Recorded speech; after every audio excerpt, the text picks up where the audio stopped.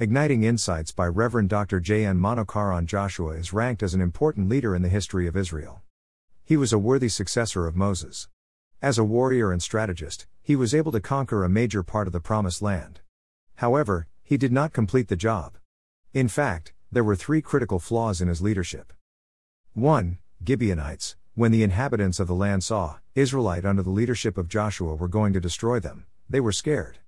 The Gibeonites sent a delegation feigning that they were from a far-off country and wanted to make a peace treaty. Joshua, without taking counsel from the Lord, made a treaty with them. Joshua 9:14. Later it was found that they were from a nearby area and afraid of their lives, they deceived Joshua. Because of the peace treaty, Gibeonites were left to live among the Israelite. 2. Joshua dismissed the army. Joshua exhorted and rebuked the Israelites for not taking possession of the Promised Land. Then he orders the survey of the land and makes documents allotting portions for each tribe.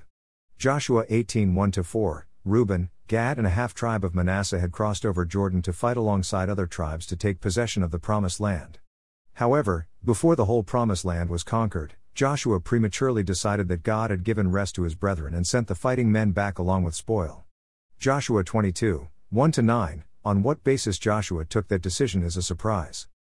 3. Joshua dismissed the assembly. After a long tenure, Joshua was sure that his time was over.